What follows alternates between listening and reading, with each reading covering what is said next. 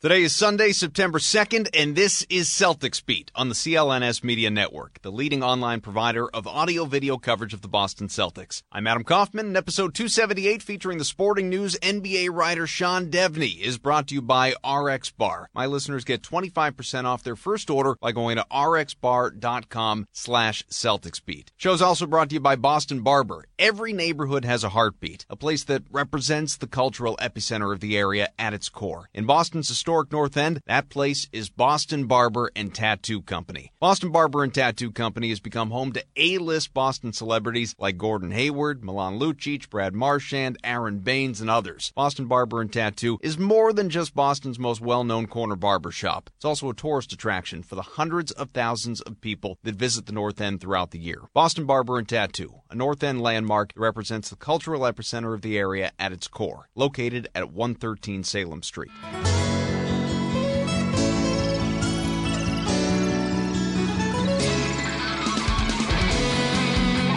All right, welcome in. I got good news, I've got bad news. The bad news first is summer is almost over. I know, stinks. Kids going back to school, maybe a little more free time for you parents, but the nicer weather, it's only going to last so long, and eventually it's going to get dark earlier, all that crap. But the good news is it's September, and that means training camp, and preseason action will be here later this month. Finally, basketball to look forward to, and the best news we could have possibly hoped for from Danny Ainge in a chat with ESPN's Chris Forsberg. The Celtics president of basketball operations said that Kyrie Irving and Gordon Hayward are healthy and ready to go. Here specifically is what he said. I don't want to hype it up too much, but I'm saying if our training camp were starting today, they would be here today going full speed. It's not like they need an extra month. I think that they know they have an extra month, so they're sort of pacing themselves. They're playing as if to build up to that opening day of training camp, which, by the way, September 26th. So again, it's a few weeks away. Ainge went on to say they'll both be here in the next week or so by the time Labor Day's over, which means basically now.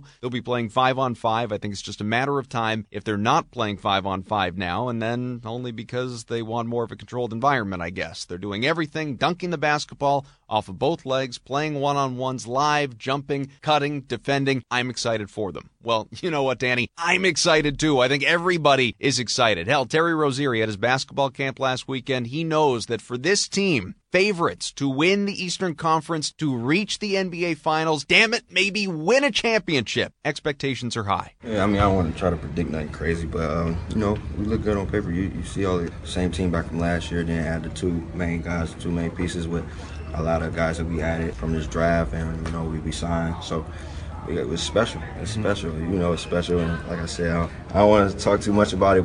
It's going to be a special year. Well, I want to talk about it. I want to talk a lot about it. I want to hear from you guys. You can always find me on Twitter at Adam M. Kaufman. You can pay close attention to whenever these guys have their appearances. Obviously, when the season gets going and you've got practice and games, pregame, postgame, coach speak, all that stuff, you should subscribe to the CLNS YouTube page because all of that stuff will be there. The content's terrific. Our video team always out there. And on top of that, the show. It's all about the show. Subscribe to Celtics Beat on iTunes. Leave us a rating. 5 stars always appreciated. Leave us a comment. Tell me how great you think I am, or at least how great you think the show is. Really, that's more significant here. And you can also get them on Twitter, on Stitcher. The shows are everywhere, and I throw them at you constantly. But again, subscribe. I appreciate it. Let's bring in Sean Deveney, covers the NBA for Sporting News, and of course has a particular interest in the Celtics, as I think we all do. So let's go right into it, Sean. Healthy Irving, healthy Hayward, was talking about that before. What's it really mean, though, in terms of their expectations for this season, particularly the first half? Because I think that's the element of this conversation that we're not talking enough about. Yeah, obviously, on paper you step back and you look and you see the talent level and they should be an NBA Finals team. I think everybody would agree with that, especially given what happened in the East in the off season with LeBron leaving and this should be an NBA Finals team. But there's just so much to work out when you start really looking at the minutes and how you divide up 240 minutes among these players. That's where you get into the tricky thing, and that's where I thought a lot of folks thought that there would be a move of some kind for the Celtics here in the off season, a trade to kind of loosen some of the log jam of minutes. that we're going to see.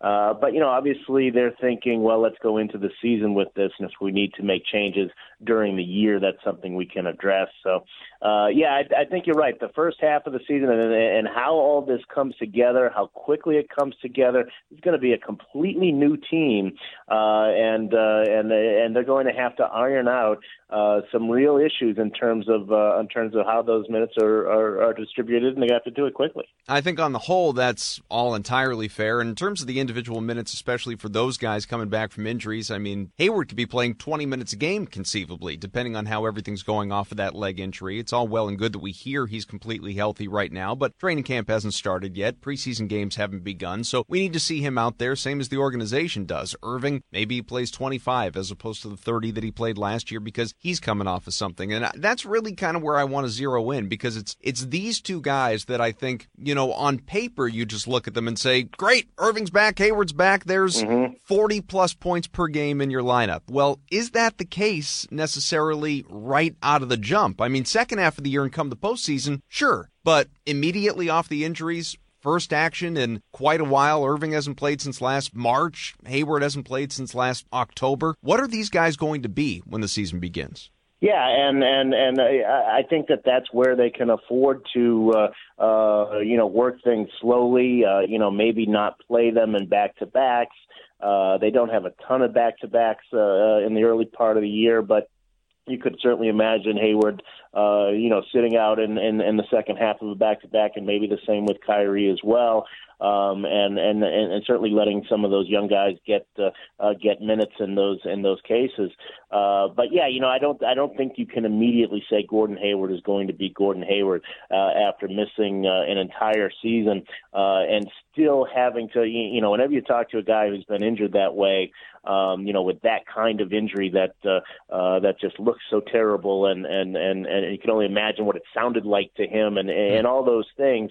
There's a fear element, and you don't really trust your body until you've played, at least a month or so, probably a little longer than that. We're just afraid that it's going to happen again, and that's just a human thing. And so, I think that's going to be something to watch for with Gordon Hayward, and with Kyrie. You just the knee is something that you wouldn't blame him for not trusting. It's something that has let him down in the past.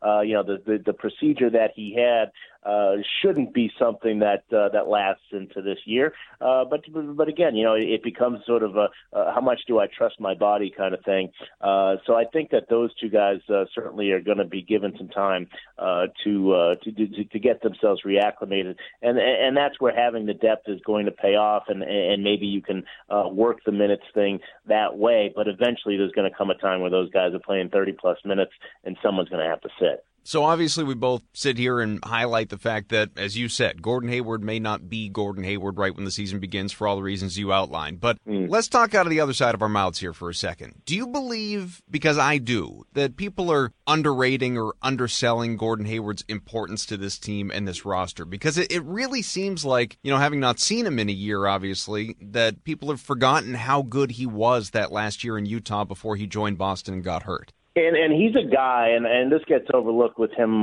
quite a bit as well. He's a guy who got better every year of his career. For the first 7 years he was in the NBA, he got better every year. You'd be hard-pressed to find a guy who improved for the first 7 years of his career.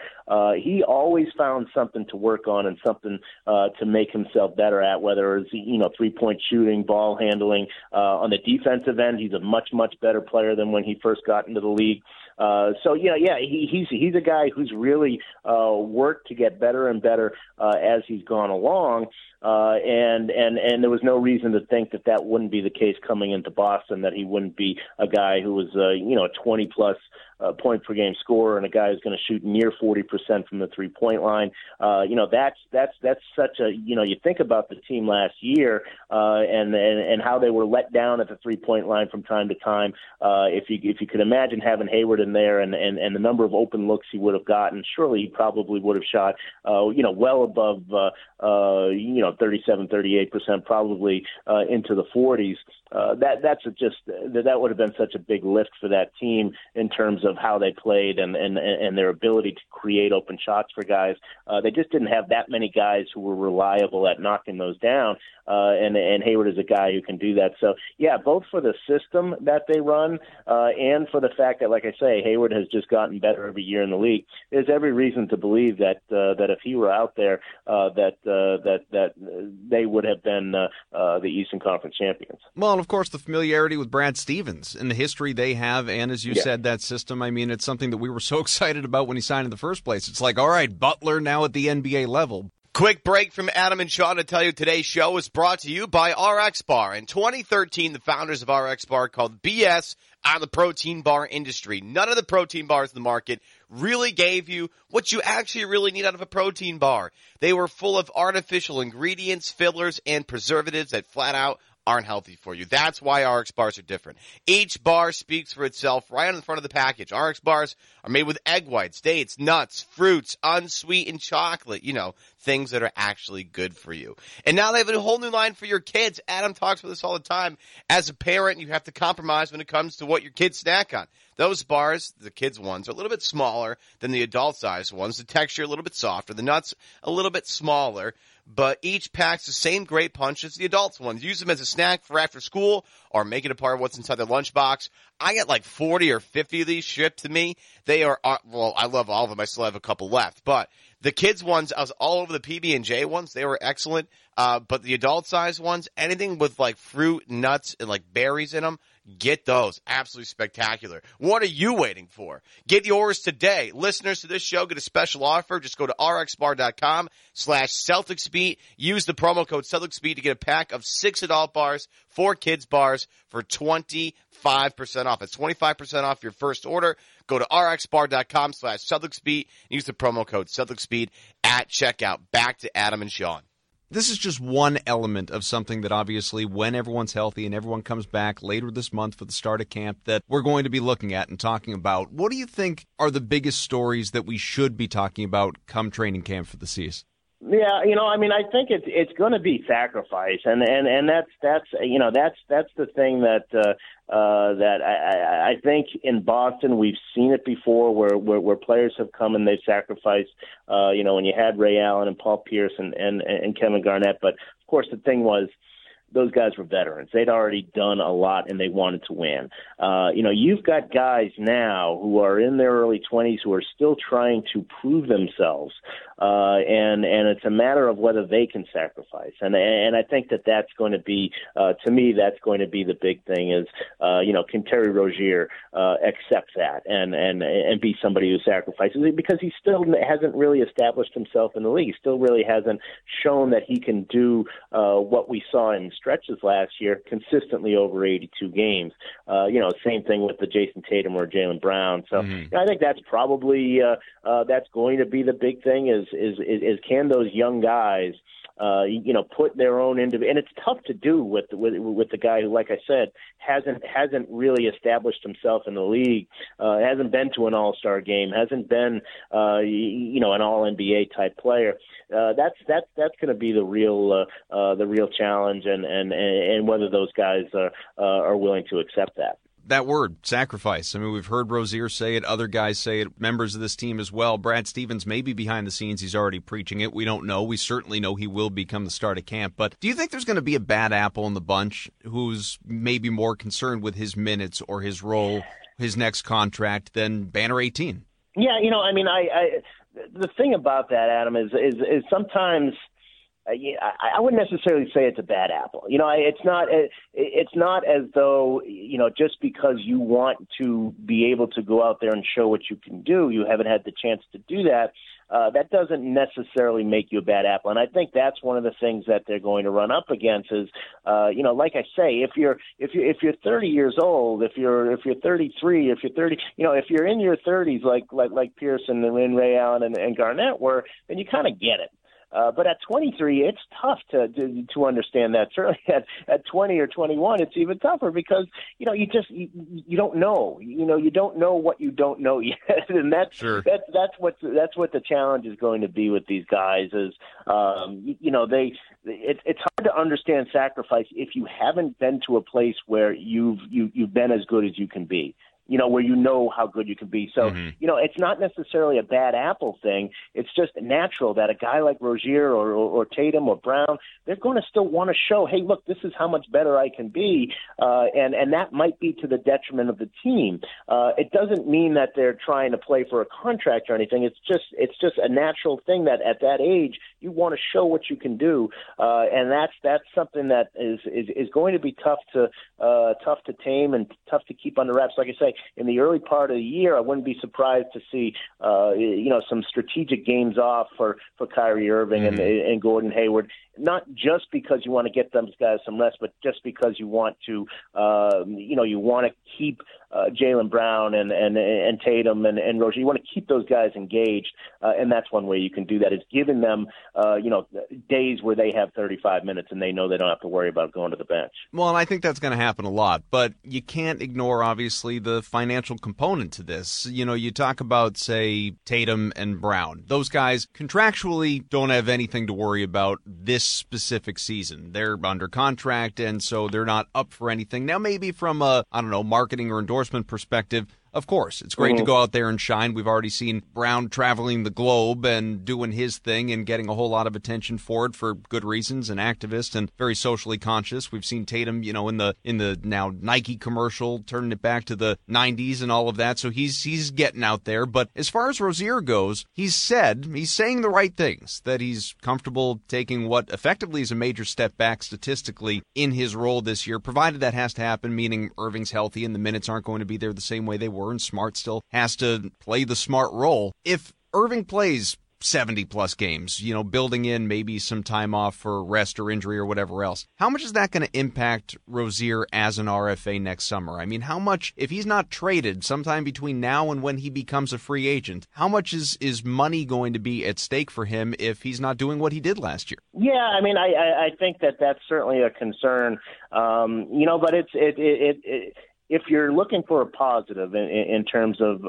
if you're Terry Rozier's agent, if you're Terry Rozier, or even if you're the Celtics, I think that you can look ahead and you can see a summer next year where you're going to have a lot of money available. So it was a little cold out there for restricted free agents this past year. Some of them got taken care of pretty well, but it like wasn't Marcus Smart. Yeah, exactly. Right. Eventually, right. anyway. And Zach LaVine and Aaron Gordon. Some of these guys got better deals than I think most of us would have expected. But still, you can see a guy like Rodney Hood and what he's dealing with. As far as being a restricted free agent next summer, I think you're in a pretty good position. And I think Terry, what he's got to realize, and what you hope that he realizes, if you're the Celtics, that he's already forged a reputation among other teams, so that if he goes out and he does his role and he plays what they ask him to play, he does the things that they ask him to do. Other teams were watching the playoffs last year; they know what he can do. And other teams saw when Kyrie was out what he did, triple double and things like that. So other teams are, he's already got a bit of a reputation there. So if he plays less and doesn't put up the minutes, I still think that given his age, there's going to be teams out there who are going to have money next summer who are going to be willing to pay him. Now, if you're Terry Rozier, do you understand that? Do you know that that's going to be the case, or do you still feel like I want to prove more so I can get paid more? That's going to be the tough thing with him. But certainly, what he ought to understand is that he's already set himself up for a pretty good contract. Whether it's in Boston, probably not. But if it's elsewhere, there's going to be teams that'll be very willing to sign. I believe he'll be 24. 24-year-old point guard who has done the things that we've seen him do.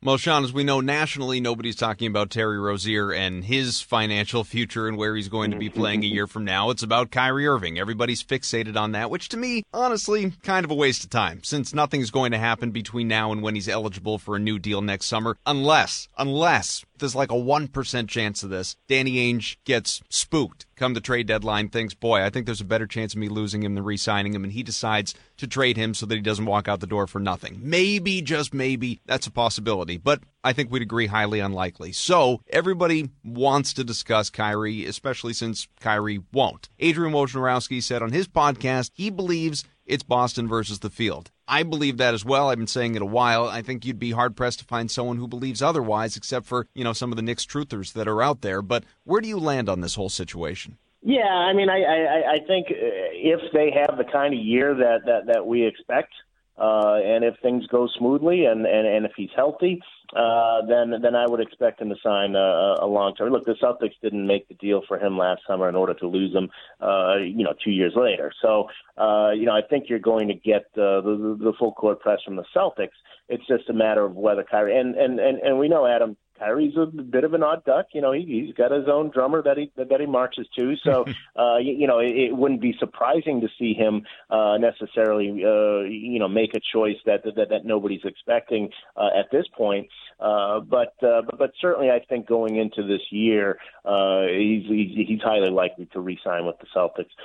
It's just a matter of how things play out this year. And talking about Rozier, that's one of the reasons why the Celtics still have him. Is I do think that they consider him an insurance policy. Yeah. Obviously, if there was the right deal that had come up in the last month and a half, then they might have moved Terry. But I really do think they look at him as the insurance policy for A, Kyrie's knee, and then B, for Kyrie, like I say, making a surprising decision. The fact that Terry's going to be restricted next year gives the Celtics a little bit of a cushion. So if Kyrie does leave on July 2nd, the Celtics will still have some time to make their offer to Terry Rozier or to match something if he gets an offer from another team.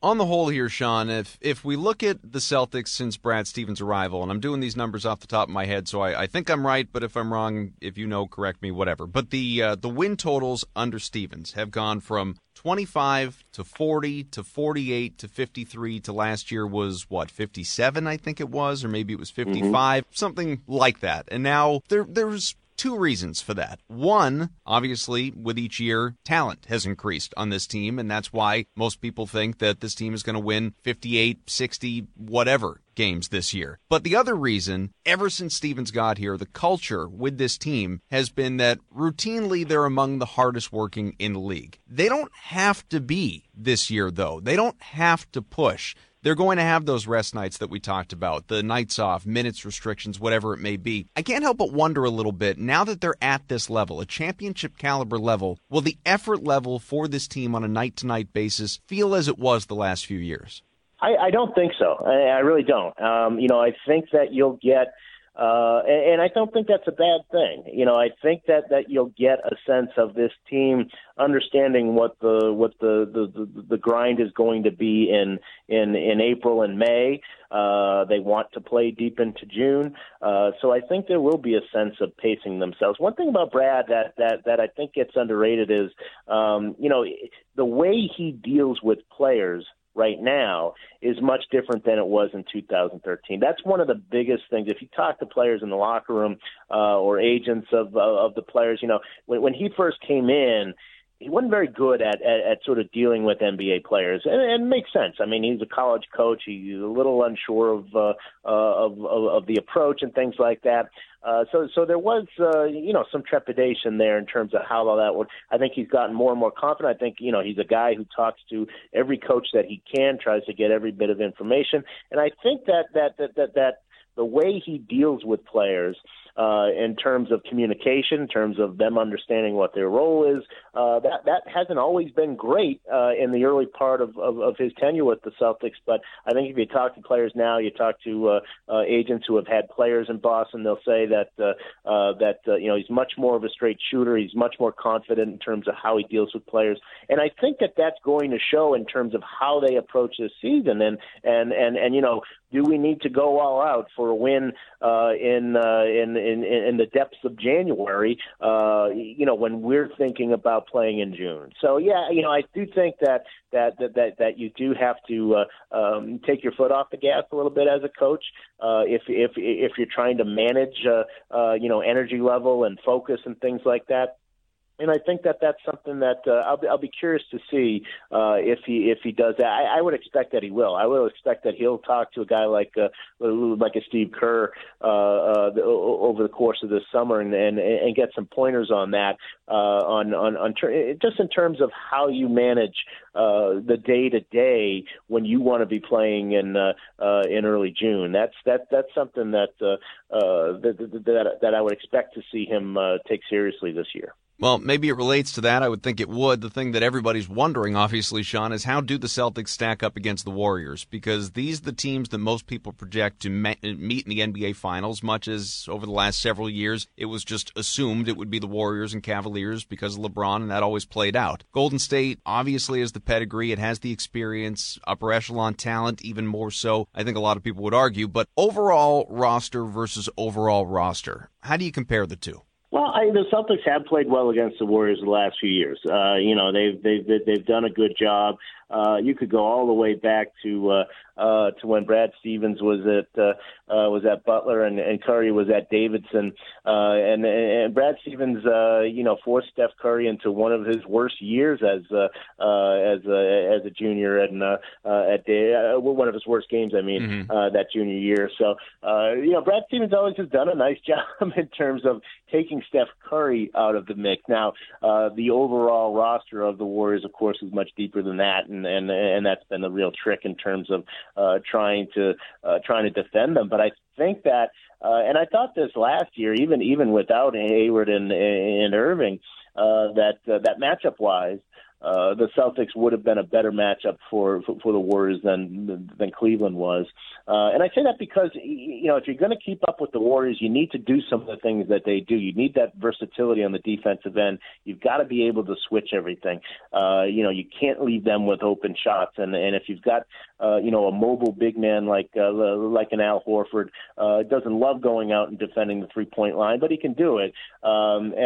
If you've got that, if you've got a guy like a Jaylen Brown with the length that he has and the defensive intelligence that he has, he'd be a pretty good matchup against that Warriors team as well. So, you can go through and there are things that the Celtics can do. They've got to be a better 3-point shooting team, and I think they will. But I think that when you look at what the Warriors do and what the Celtics do, I think the Celtics would be a pretty good matchup. I don't think that they could beat the Warriors in a 7-game series, but I think it'll be much more interesting than the finals we've seen the last 2 years. You need to get there. That's clear. People who, I don't know, I fall in this category. I don't know if you do, but I'm curious. Are we taking the East for granted? Will the Raptors and Sixers present more of a challenge to the Celtics than most are willing to admit? No, I take it for granted. Yeah, I just think that I'm not a big believer in Kawhi Leonard going in and single-handedly turning around that Raptors team and making them a team that can win in the playoffs. They've got a new coach. They exceeded what their roster should have been last year. I don't know that they can do that again. And there's going to be a lot of other noise around that team that, again, it hasn't been the toughest team in terms of between the years. When you look at Toronto and how they've performed, especially obviously in the playoffs, but even before that, they're not a very tough team. And with a rookie coach and this new guy coming in, I just don't think that that's going to be an immediate success. So I think that I'm not a big believer in Toronto as a real finals contender, and I just don't think the Sixers did enough. If you have a healthy Embiid, then that's great. If everybody else is healthy, but I think they still needed that other piece. They certainly tried to get another piece, but they came away with Wilson Chandler.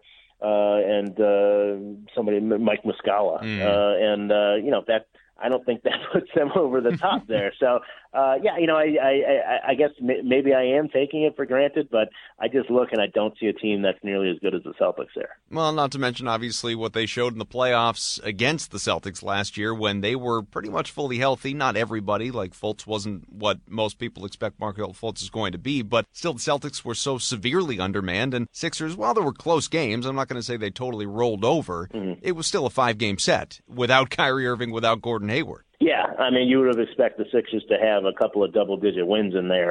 Just given, just given what the fact that they had some home games and that they were in much better position in terms of their health and their depth.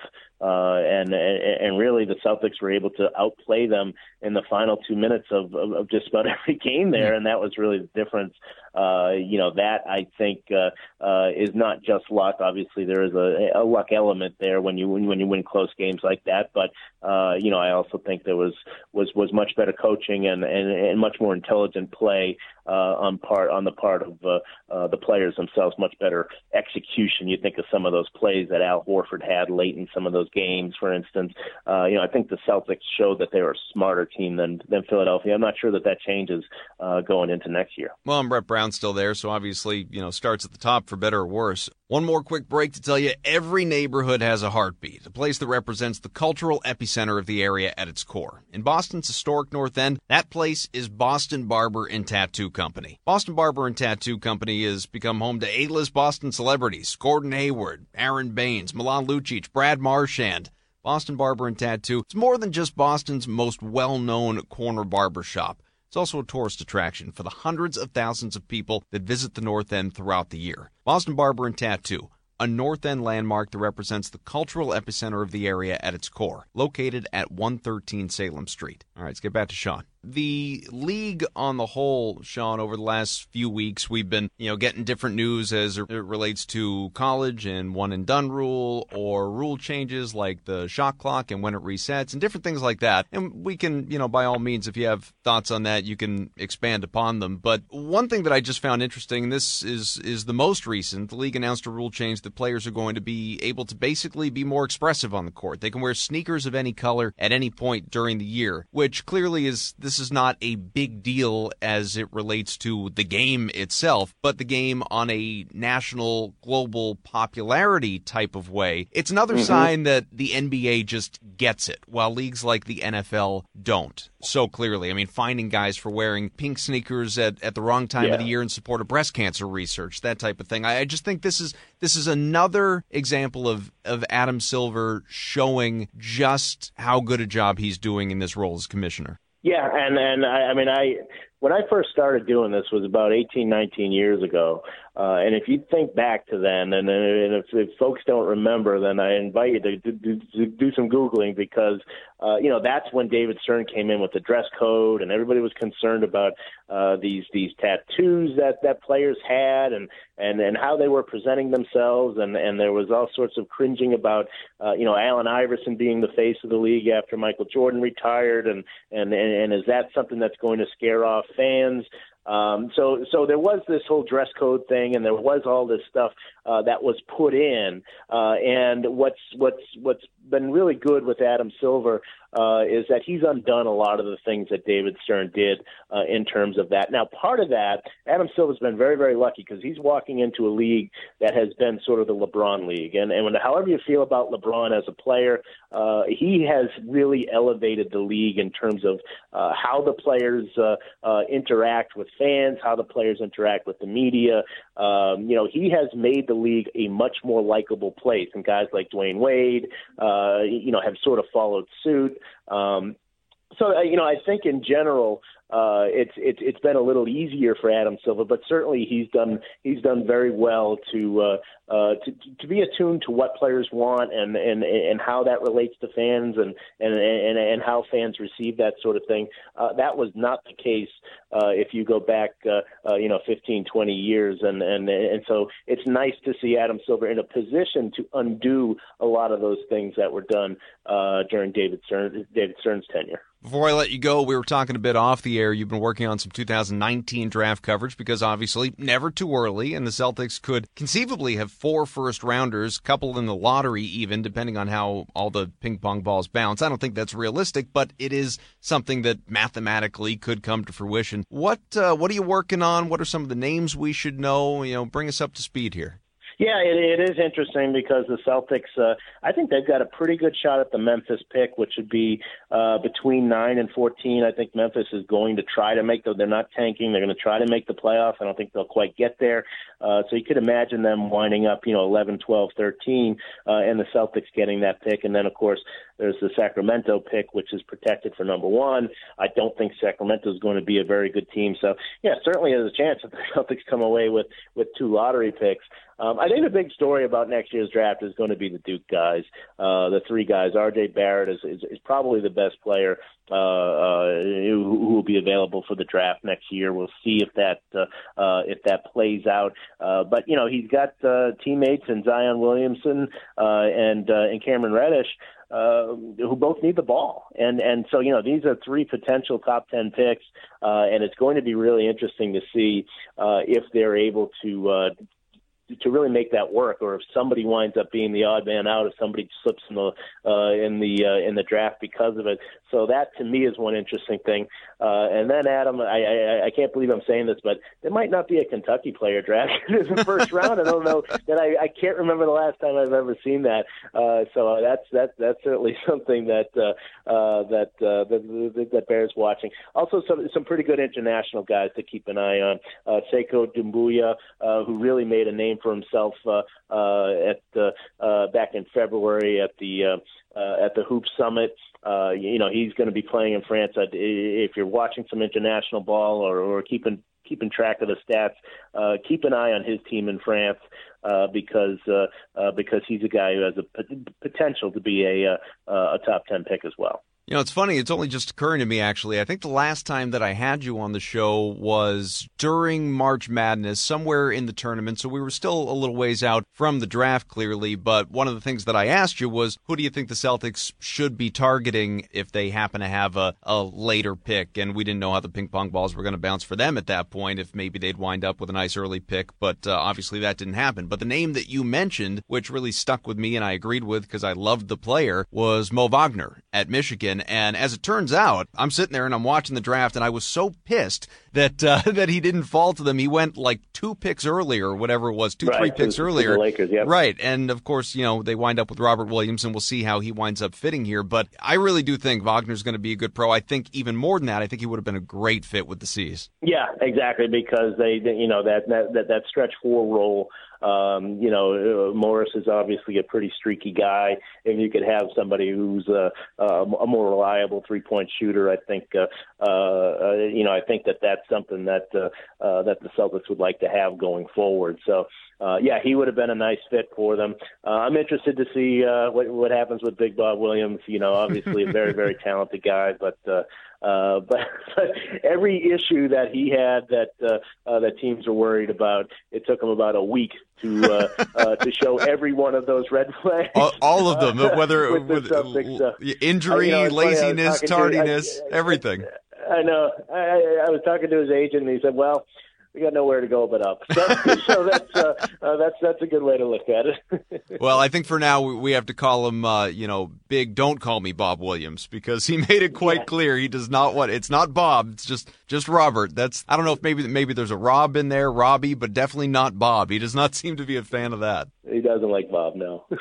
Well, so there go all the what about Bob jokes. All right. Well, Sean Deveney, I appreciate the time as always. We'll do it again soon. All right, Adam. Thanks for having me. Thanks again to Sean. Terrific stuff, as always. Always enjoyed chatting with him, having him on the show, and I want to hear more from you guys. So, again, get me on Twitter, at Adam M. Kaufman. You can always find me there. I'm always up for a lively NBA debate with a special focus on the Celtics. I can't believe the season's so close. We're actually getting there, people. Episode 278 featuring Sean Deveney from the Sporting News, brought to you by RX Bar. My listeners get 25% off their first order by going to rxbar.com/CelticsBeat. Thanks also to Boston Barber and Tattoo Company. So again, not just Sean, not just you, thanks to Larry, to Nick, to Evan, to John, to everybody else at CLNS Media, but mostly you for listening, because if you don't, we wouldn't have a show, or we'd just be talking to, space Nobody. Nothingness. Then I'd just be wasting my time. I don't like to do that. I do like to watch the Celtics, and we're going to all get a chance to do that very, very soon. You know what? We should have a watch party. Something like that. Just thinking outside the box. What can I say? Gino inspires me. Talk to you soon.